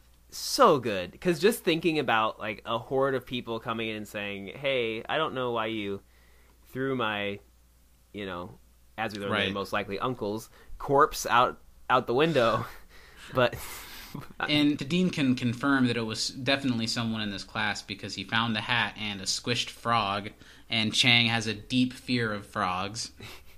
Chang's like, "I told you that in confidence." The dean welcomes Glenda into the room, and this old lady does a great job. She just sits down and very politely and kindly tells them little facts about the person who's dead. I just wonder how the phone call to get her to do this went. That the dean called this old lady who was like, "Hi, so We have your son's body. I'm the dean at the community college where your son's body was donated to. Remember that? Haha, yeah, it's me, Craig. And so he kind of ended up pushed out of a window, splattered all over, broke this really new sign that I was really happy with. Don't worry about it too much. Could you just come and help me track down the people who did this? And she's like, oh, yes, I'll bring my photo book. Ooh, she perfect. brings her son's dream journal and reads it out to the entire class. And Chang is just kind of like, why is this happening? Why are you just... He's like, can I This teach is a my class. Spanish class, please? And everyone is super uncomfortable, and it definitely eats up at Britta. You know, she has this face instantly that... I don't know, that you could tell that her conscience is not going to let this slide. Yeah. She's starting to feel a little bit guilty. She walks outside of the class, and now Jeff is all on board Britta's prank because it was at the expense of someone. Yep. And it was something gross instead of the little thing that she had planned. And they have this little conversation where Jeff wants to know if Britta's going to fess up about it. And she pulls him to the side and explains that, you know, like, it wasn't me. But if it was an accident. And if All right, he comes OJ. if she comes forward, it's going to play into the Britta's a buzzkill analogy because now she's effectively canceled this holiday, I guess, that everyone's so excited about. And this is very much like, I don't know, it's a good example of a Britta to have like a, aw shucks, slip on a mop and fall down because she's the goofball one, to do a storyline like that without it being too ridiculous, even if the corpse is just too far of a stretch. Yeah. Yeah, I think it's good because it shows that, like, even though Britta's just being Britta, like, it can really have some ramifications, her Britta-ness. Right. Jeff really implants hard on Britta to tell the truth, mainly because he doesn't want to deal with having all of Harry's 13 nieces and nephews coming one by one to read different pages from his dream journal. And Jeff says that he'll tell everyone that she did it, which is pretty bad friend. Yeah, but snitch I guess ass. I get it. I don't know. I don't think I would rat out a friend on something like that. Not this, I don't think. Until, like, I was going to get in trouble. If I was Well, going to get in I mean, trouble, I'd be like, pizza it was cutter to my throat. Steven. Pizza cutter to my throat. I'm going to start using that. You know, when you tell someone to decide between two things, you're like, gun to your head, which one do you go for? I'd be like, pizza cutter to your throat, Frosted Flakes or Lucky Charms. What are you picking? Frosted Flakes all day. Do So- people... Go I ahead. know people do. Why do people get regular Lucky Charms cereal when there's better ones out there? I don't get Lucky Charms cereal. Like, I don't... I like the marshmallows, but I don't Yeah. like the cereal pieces. The only reason I buy Lucky Charms is to mix in with potato chips. Now, I'll make like a Rice Krispie treat out of some Lucky Charms. We might be talking. Why don't... Wait. Oh, yeah, those are good as hell, aren't they? Yeah. You're right. I remember a time when Steak and Shake had cereal shakes, and Frosted Flakes was one of them, and it was very good. But so was Lucky Charms, and that was very good. Anyway, now I'm going to be hungry for something that doesn't exist anymore. Annie and Shirley are stalking, trying to figure out who did this heinous crime. It's a really classic scene of, you know, the cops, like in a surveillance vehicle, trying to see what's going down, and Abed is just behind them, you know, framing it all in shot. We'll have to look here in a second to see what was in his hand. What he's holding. Shirley is to the point where, I don't know, she says to Annie, you know, why is it so important to you that everyone sees you as a badass? And Annie gets to explain her side of it, that she's tired of being seen as a little girl. And Shirley gets to explain that she feels like she's stuck in a margin because of being a parent that's getting up there in age, and she doesn't want to be seen that way. And it's a nice little scene where they both get to explain their side of things, but also Abed gets exactly what he wants out of the scene Yep. he's framing. You see him in the backseat of the golf cart with what looks like a ton of Laffy Taffies that he's snacking on this whole time. He's got And, the movie drink. snacks going this whole episode. Mm-hmm. Annie gets a call from a unmarked number with a disguised voice that tells them that the person they're looking for is Jeff. Very clearly Britta. who Yeah, is not just- that good of a It sounds disguised just voice. like her, Jeff Winger, I'm calling you. Yep. What's up? What's that? And she says that it's Jeff because she knows that Jeff is probably going to say it's her, so she acts in retaliation. Mm-hmm. Preemptively. So, Annie and Shirley don't really do any actual detective work in this episode. No. They stalk apparently nobody for a little while, get told that it's Jeff, and then they follow Jeff around and try to get him to confess. That's literally it. Is that what police do? Yes. Except replace Jeff with black people and replace anybody with black people and replace nobody with black people. You've got it. So what you're saying is this episode is actually a really smartly written, deep look into the way race plays into the police. Absolutely. They're so ahead of their time. Dan Harmon. Jeff is so clearly a metaphor for the black people of America today. Absolutely. Jeff Winger is the plight of the black American man. You know, every black American has had something in their life that feels like getting a nice faucet taken away. Mm-hmm. Relatable. Oh, man. Annie and Shirley are on the case. They're following Jeff, and now we have like our little action sequence kind of. They pull up on Jeff, and after he's like, what's going on, Cagney Lacey? He's not taking it seriously. And the way that Annie and Shirley go up to him and start patting him down is really funny. Shirley's just rubbing his pec. They're trying to like one up each other by like patting him down more aggressively, and Jeff is just kind of smirking at it. Like, what are you guys doing?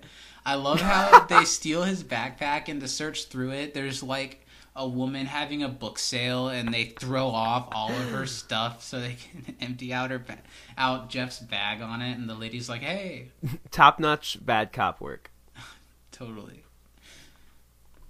They look through his bag, and it's just stuffed to the brim with frog-sized clothing. It's very damning evidence. It really is. But they say he's got enough for frog glove doesn't fit. You must rib it. Quit. Oh my god, nice. So Jeff runs for it now that he's been framed and caught, which is always the wrong thing to do. Jeff portraying black people in America, because you're gonna get shot. Yeah. And also, if you're for white people, if you're caught like this, it makes you look guilty. Because we'll make it to where we get to discuss whether we're guilty or not. But it'll hurt you once you get to court. Yeah, they'll say, "Well, they ran." But I kind of get the instinct to 100%, because fight or flight, like, because they don't, we would never get political here, but honestly, that shows that police are seen as a threat and not a safety thing. If it's seen as a safety thing, you run towards it. If it's seen as something that's going to hurt you, you run away. Well, totally. I can even... This is not a political podcast. Mm-hmm. I can even think of, like, my mother, who is part of a conservative family and is a law-abiding person and tends to side on the side of the police. Mm-hmm. I know for a fact that when she's in a car and like the police are behind her, she feels like she's really got to like adjust what she's doing, because the feeling isn't, if I'm doing something wrong, I'll get caught. The feeling is they're going to look for me doing something wrong or to catch me on something. And I feel like that's obviously more of a problem for some people more than others, but I feel like it's pretty universal. It's pretty universal that's what they're seen as. Now, whether or not anything happens to you because of that isn't universal, but totally. Anyway, but the fear's there. So Jeff is running. Annie and Shirley with Abed in tow are chasing after him. How does he think he's gonna outrun a golf cart? There is literally a shot of them driving the golf cart like out of the entrance of the studio lot. Yeah, there's like the arm going down. Jeff turns down a sidewalk that they can't drive down, so they start running after him on foot. Very intense action scene. Jeff runs. Annie says, "Stop or I'll shoot." And this is when we get the great Annie macing herself by running while she's spraying it, while Jeff is way too far away. She holds it down for so long and just keeps running through it. And I do think part of this is a visual aid for the audience, so we really get what's going on. And you would think someone wouldn't be stupid enough to do this, but my girlfriend has definitely done this. She said one time she was walking like home on the sidewalk, and it was when she was like a young teenager, and she had been given mace, and she was trying to make sure it worked, and she sprayed it out in front of her, and then she maced herself. Like friggin' cologne spray. Oh, that'd be so bad, because pepper spray does not feel good. I've never been pepper sprayed. I have been in... Now, this whole story I'll tell another time. I wasn't directly. I was in a train car next to a train car where somebody set off a tear gas bomb. Like, pepper spray, like, little bomb. Like, recently? It was when I lived in France. Oh. We were, like, on the train. It was, like, a whole thing. Oh. Yeah. When is going to be the right... What episode of Community matches best with that story? They don't do a terrorist attack episode? Next September, I'll talk about it. So yeah, Annie maces herself real bad. None of it gets to Jeff, and Jeff literally just like stops running and turns around and is like, "Oh my god!"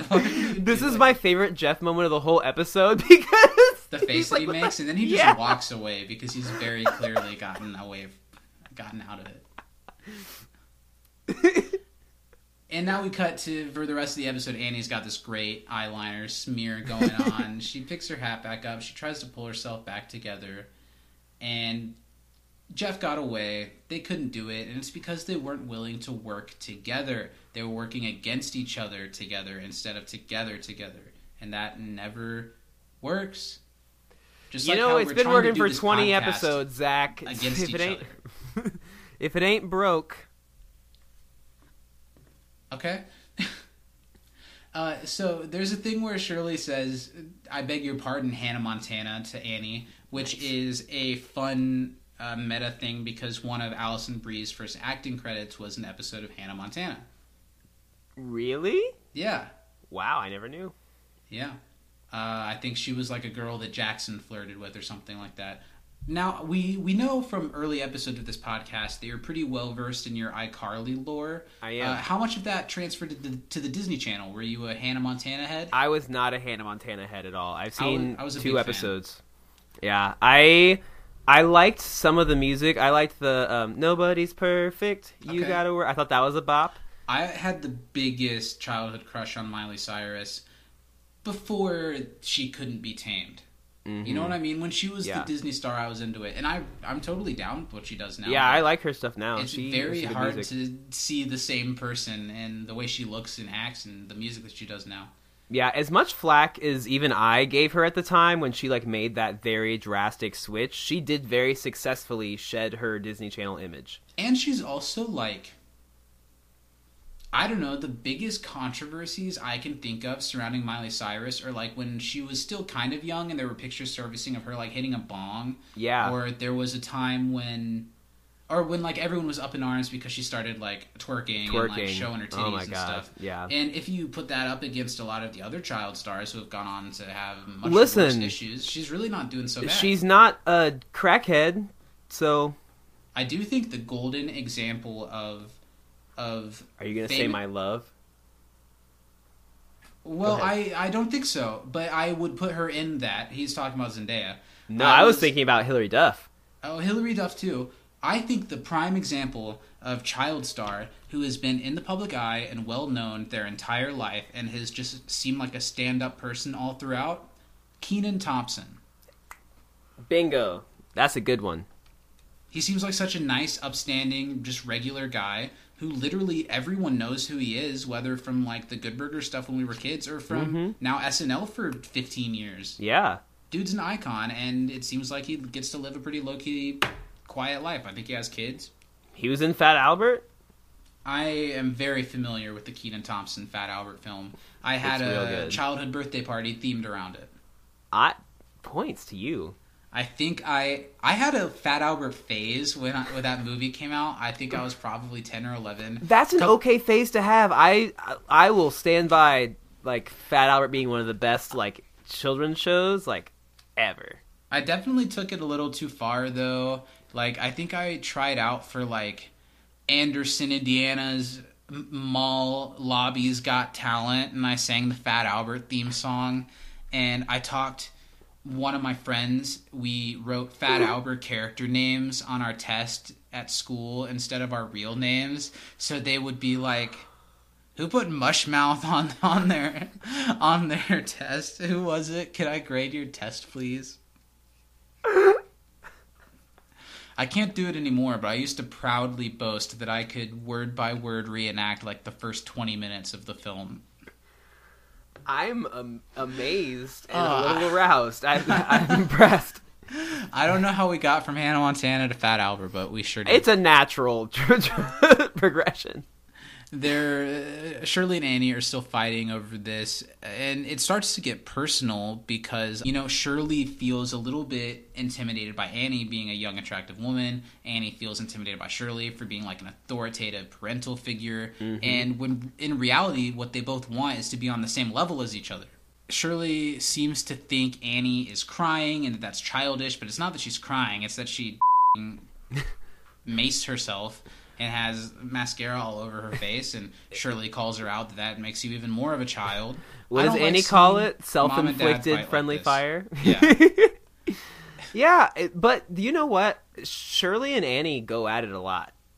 And I think it is deep down, like they say later, and like you said, it's because they're scared of each other because they want what the other one has. And so they're threatened constantly by the other person, which is why they're always going at it. I mean, since the first episode. Here there's a funny bit where Abed has to go to the bathroom, and he asks someone to hold his seat and gives him movie theater candy if he'll hold their spot. But Abed's picking the worst possible moment to go to the bathroom. It's literally when things are heating up. It's when stuff that he wanted to happen finally starts happening. Yeah. They keep fighting. Abed goes to the bathroom, and then after commercial break, now we cut to a really great scene where we're back in the dean's office, and it's that whole police chief chastising the officers for not having done their job well. Yeah. And the dean, this is when he has that really funny line about, your high-speed pursuit caused $78 worth of damages, and you didn't even get a statement out of Mr. Winger? And everything the dean says is hilarious in this episode, but I think what really makes the scene is when Abed decides things aren't going the way that they should be, and he chimes in. He tells the dean what to say exactly. His ass is on the line. He just got off the phone with the mayor, and it works for a while until the dean's like, stop doing that. I think it's really funny. Well, because it makes the scene seem so much more, like, important than it really is. Yeah. Right? Because, like, the dean's job's not any danger. There's no, like, problem. They're just trying to figure out who dropped something and broke a human body did fall out of a window. That's not exactly a small potatoes issue. But no, you're right. The big problem for Greendale's the sign, Zach. Someone's got to pay for those damages. That $78 sign. Yeah. And the dean jokingly says, well, if you wanted to be a certain way, maybe you should do it. And Abed's like, okay. And he jumps right into this perfect police chief character. Something I wanted to ask you, does it feel like Abed's putting on a little bit too much of a voice to sound like a certain demographic? I think that it's intentional that he's doing it. Because I feel like he's, a lot of times in these movies, and it's not really how it is in real life. It's like it's an old black dude. And Abed puts on like that kind of voice, sort of, and I don't know if that would 2020 slide. I think it's okay because it sounds to me that he's like very much channeling Danny Glover. I guess if it's a specific, okay. Even though Danny Glover, at least in the first 4 Lethal Weapons that I've seen, is not the chief. Well, the other two were made by a completely different group of people. So. Yeah, that's fair. Being an actual child, when I think of like grumpy, stern African-American police chief, I think Ice Cube in the Jump Street films. Which I stand by, they're really solid. Those are both so funny. Mm-hmm. I regularly, with my mom, funny enough, joke about the Schmidt Captain's daughter scene, because I think it is one of the funniest. Like, I just was laughing so hard that I, like, was There are so many funny things in that one. I think the second one is arguably better than the first one. And the first one has that hilarious drug trip scene where they accidentally take the drug that they're trying to find. That's pretty great. He's, like, writing on the whiteboard and writes, like, number 6 over and over again. I feel like that used to be a pretty big meme. I like that. There's also the Jesus died for our Cynthia's. Classic. But then there's also memes from those that I would be fine if I never had to see them again, such as, my name Jeff. My name's Jeff. Yeah. That one has not gone away. Speaking of something like that, you know what I watched right before we started recording today? What? The trailer, and I tweeted about it, the trailer for the upcoming sequel to Borat. You're kidding, right?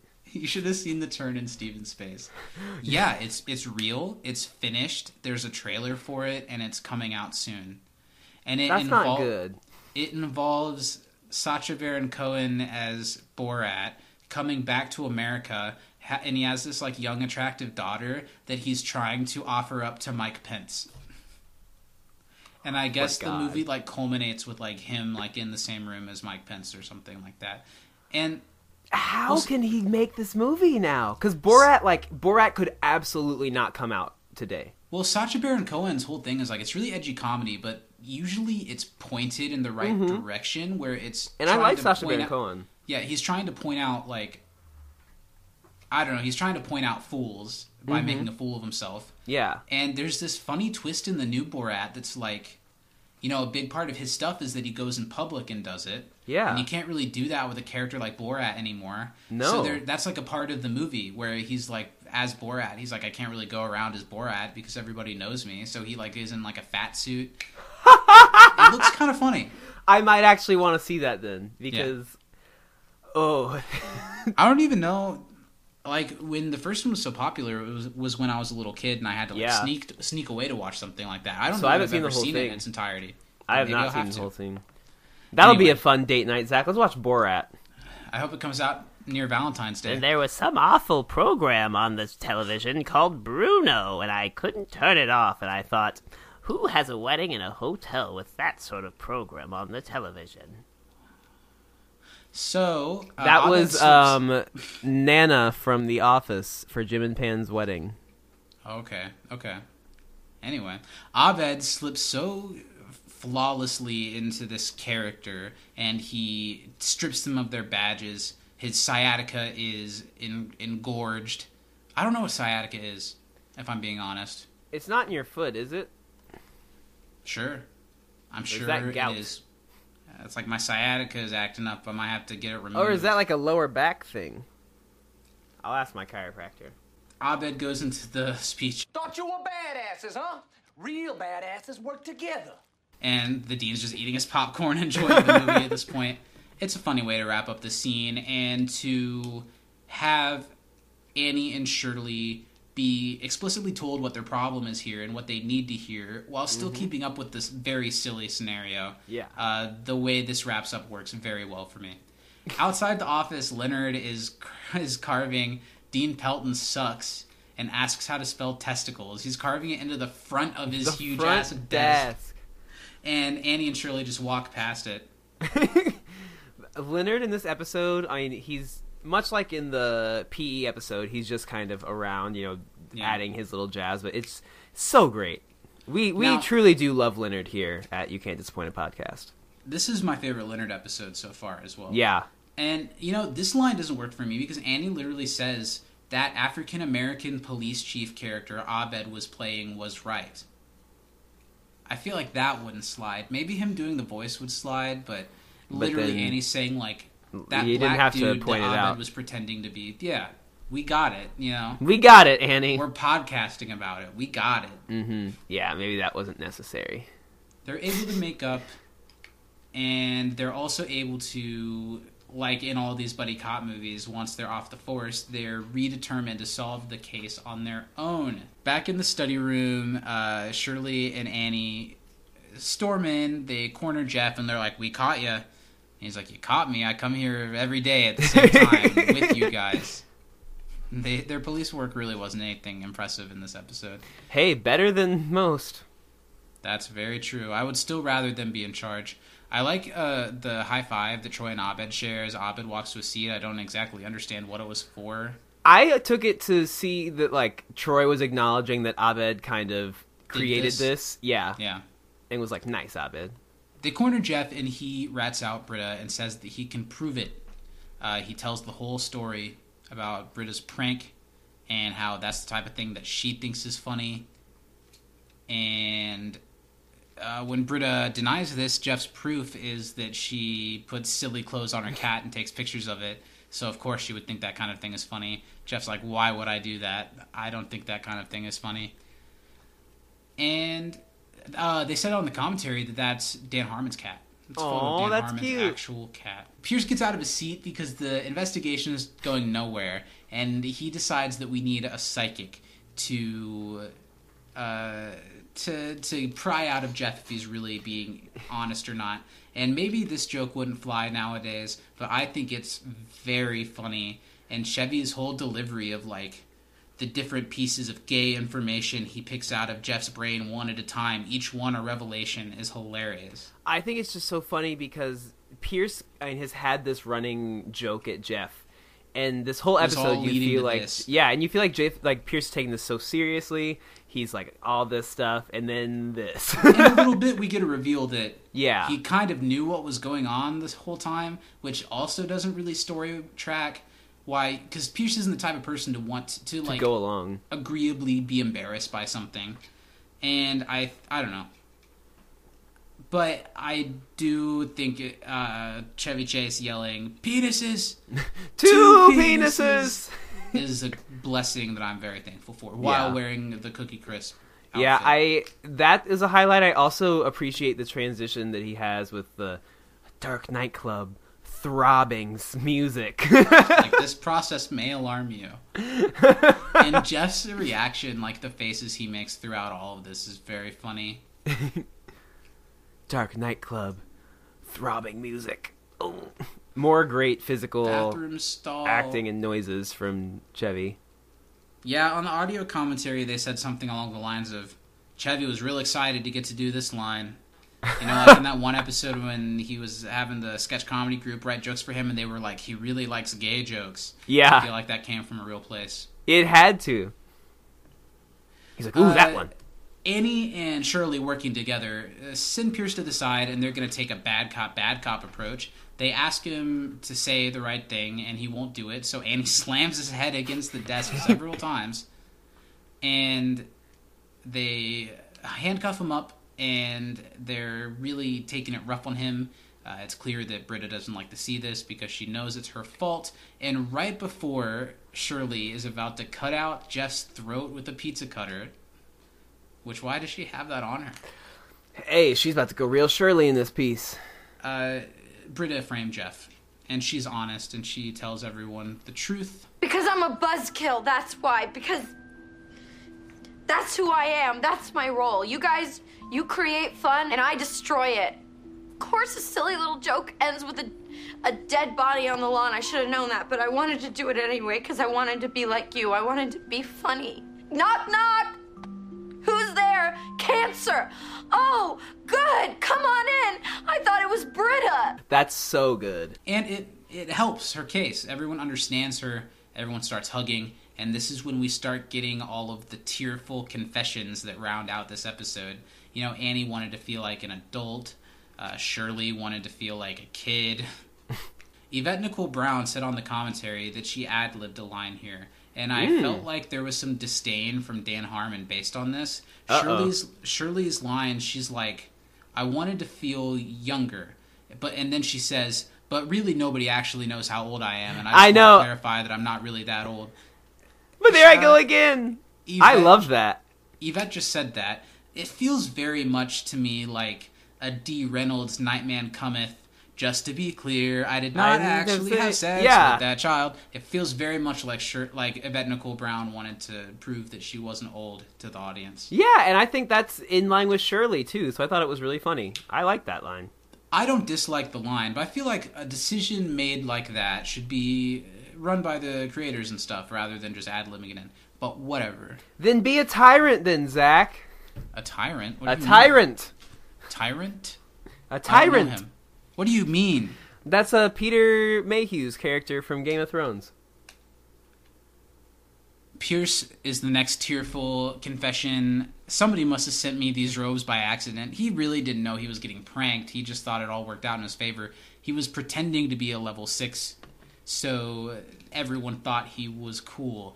And just like the dead body doesn't affect Greendale's viewpoint, I don't think him having made up being a level 6 affects how cool his friends think he is. No. He got held back. And the way that he erupts into tears, he goes like, I got held back.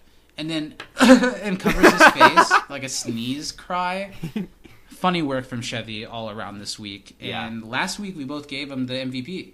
Yeah, we did. So it's He's nice to killing it right see, Pierce have some good moments. I think season 2 is Pierce's best season, so I'm looking forward to that. Yeah. He rescinds his Buddha meteor wand, erupting Troy's tears, because it's not a meteor, it's a cookie wand. A phenomenal crying Donald Glover delivery. One of the best, I think, the way he says cookie wand. It's not a meteor, it's a cookie wand. Me and Jeff made it because it made you look more like the Cookie Crisp Wizard. Which is not even a reference I get because the Cookie Crisp mascot wasn't a wizard when I was a kid. It was a burglar. I just pretended like I knew because I wanted Jeff to think I was smart. Cookie wand. Perfect. And this is when we get his, revelation about the Cookie Crisp mascot wasn't a wizard when he was a kid. It was a burglar. And we have the revelation that it wasn't even a burglar when we were a kid. It's a wolf. Dog wolf thing, yeah. And I thought the Cookie Crisp were like a new Crisp. cereal when I was little, because when they came out, I was like, wow. That's because they always change up their mascot. It's crazy. Imagine if Tony the Tiger was just like, I don't know, a cat. Everyone's having big emotional breakthroughs. I love when episodes of Community end with these big eruptions and then they all come together for a hug. This is definitely one of those episodes. They end all thinking better of each other. One thing I would like to say is this makes me like the cadaver thing even less because they don't resolve it. They don't show Britta like saying that she did it. They don't show her getting reprimanded for it. It just feels like everything dropped it. I agree. Dean dropped it because he got taken away in Annie and Shirley and Abed's thing. Mm-hmm. It's just gone. The police and I didn't don't like care. that. Yeah. They should have had at least a line, like a button on it. She could have at least been like, this is really going to suck when I have to say what I did. Or like, oh man, I have to I'll tell the hand-build Dean this new sign. Yeah. But it does give everyone a chance to reflect on how they've been referring to Britta as a buzzkill and see how it's affecting her and how she views herself. And it would be nice if this was a lesson they learned throughout the rest of the series. But, wouldn't it be? But it's done after today. They say Britta's the heart of the group. I don't think she's the number one place, but I think it's a valid opinion. Yeah, and I think Britta Jeff will say is anything to help a in my friend who's heart. down feel better. Yeah. It helps Britta feel a little bit better. They all erupt into a group hug other than Jeff and Abed. And it's really nice. Jeff is able to see this is kind of weird and has the great line of why are you and I the only sane ones? And Abed saying, just watch. Just this is beautiful. Just like it. As Pierce, says to the group, let's never let Jeff divide us again. When Jeff had nothing to do with any of this as usual. It's all Jeff's fault. And that's the end of the episode. Everyone is hugging. Troy is offered a bite of Pierce's cookie wand. And we're out. We're fade to black. I like that cookie wand. Probably improv line being last. Yeah, I do too. And now let's dedicate some time to this end tag. It's an absolute classic. If you will, a tag so memorable that one could even say it had a lot to do with the early baby ideas of us doing something community related together. Yes, it does. Shout outs to Dom and Andre of Dom and Andre in the Morning. This is where that comes from. There was a point when we considered calling our podcast Zach and Steven Have a Podcast and delivering it in a similar way. I'm glad we didn't do that. Yeah. I like what we went with instead. That would have, if we had both started our podcast at the same time like we did and had almost the same name, that would have been crazy. It would have been a lot. So, Troy and Abed in the Morning, what's there to say about it that you don't already know? Abed and Troy are very excitedly hosting a daytime talk show. Jeff is their guest. They totally ham up the talk show host personality type stuff. They've even got a series of non-enthused people standing in the background holding up fan signs. Yeah. I'm trying to read. I think it says, I am your biggest fan. Biggest fan, yeah. And they they set up Jeff's interview. He doesn't really have much to say, and they do the classic, like, I think we have a clip. Let's see what your clip is. And when they go to play Jeff's clip, they just mimic Jeff and say some Jeff-type things. Well, and what's great is that they all have microphones on for some reason. Yeah. I like when Troy does his Jeff voice and is like, this shit was expensive. I have big muscles. He puts on like a British accent. Yeah. And then when Jeff starts feeling offended, he's like, what is this even? Who's watching this? And they're like, oh, we're not filming this. Who would want to watch this? They're just playing like they always are. Yeah. It's adorable. It's wholesome. It's funny. And it's a classic of the series for a great reason. Yeah. Good. Anything you have to say left about Troy and Abed in the morning?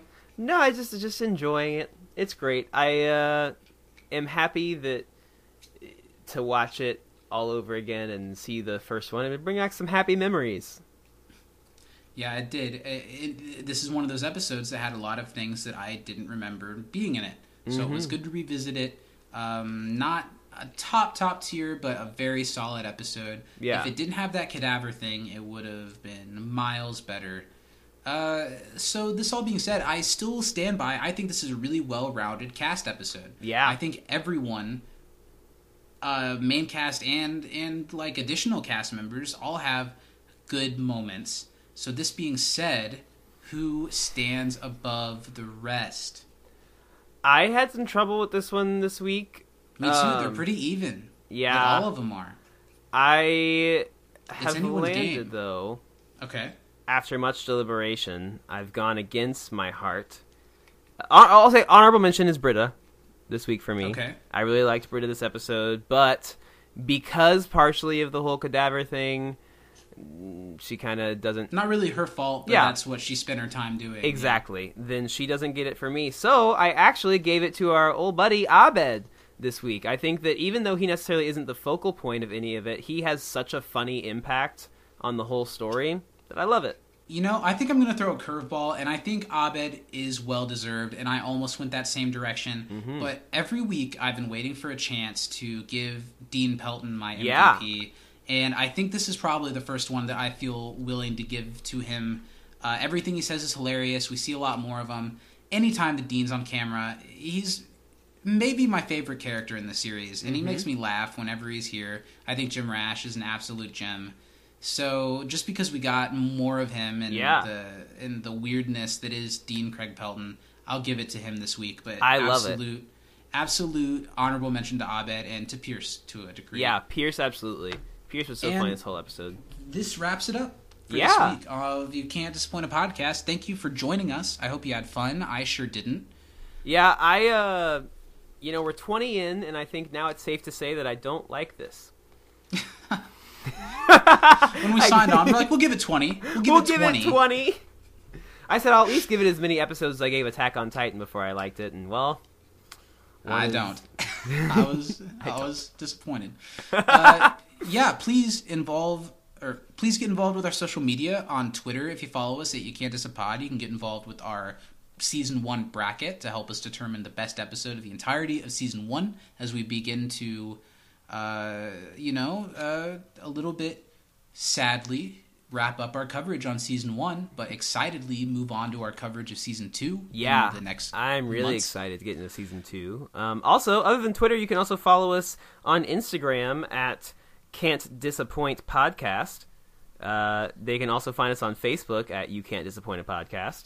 Yes, and please remember, if you want to get involved with our trivia, which please do if you haven't already, this week, send us trivia questions for the next 3 episodes, which again are Contemporary American Poultry first, then The Art of Discourse, which is the infamous Schmitty episode, and then Modern Warfare, which I would love to be a big trivia week because it's such a big community episode. Absolutely. I'm so excited to get to... I'm really excited for next week because we're going to have a guest and we're going to, it's going to be really great. But I'm probably just as excited for Modern Warfare because that's going to be really fun to cover. Especially because I very intentionally did not rewatch it when we did the Season 1 rewatch live stream because I'm very excited to come at it. Revisit it really without fresh. having kind of watched it, yeah. Because this is one that I probably remember really well, my watching of it on TV because of something that happens in the episode. I remember being like, what? So I definitely excited to revisit it. And I'll go ahead and let the bat out of the cage, and I'll edit this out if things change over the next week. Mm-hmm. Next week, we will be having our first full-fledged guest host. It'll be 3 of us next week. My good friend from high school, Alex Webster, will be joining us. We bonded over Community in high school. It was a big part of what made us friends, and we did a lot of creative stuff together in those years. And Alex has actually moved on to live in LA and to seek out and find work in the entertainment industry. Yeah, and we haven't talked in a long time. I'm excited to talk Community with him, and he's a great personality. I think you guys will enjoy him a lot. So that'll be next week when we discuss the great contemporary American poultry. Yeah, so get your chicken tenders ready, boys and girls, and all who inhabit the earth. Be ready to chow down and consume some subpar opinions on a great show. I think that wraps it up, Steven. Do you have any last words for our people? Let's see. Stay informed, stay knowledgeable, and stay thirsty, my friends. From inside the Dreamatorium, Black Lives Matter, and have a very happy March 32nd. I'm Zach. And I'm Steven. And we will see you next week. Have a great week. Bye, guys. For you bad boys, what you gonna do? What you gonna do when they come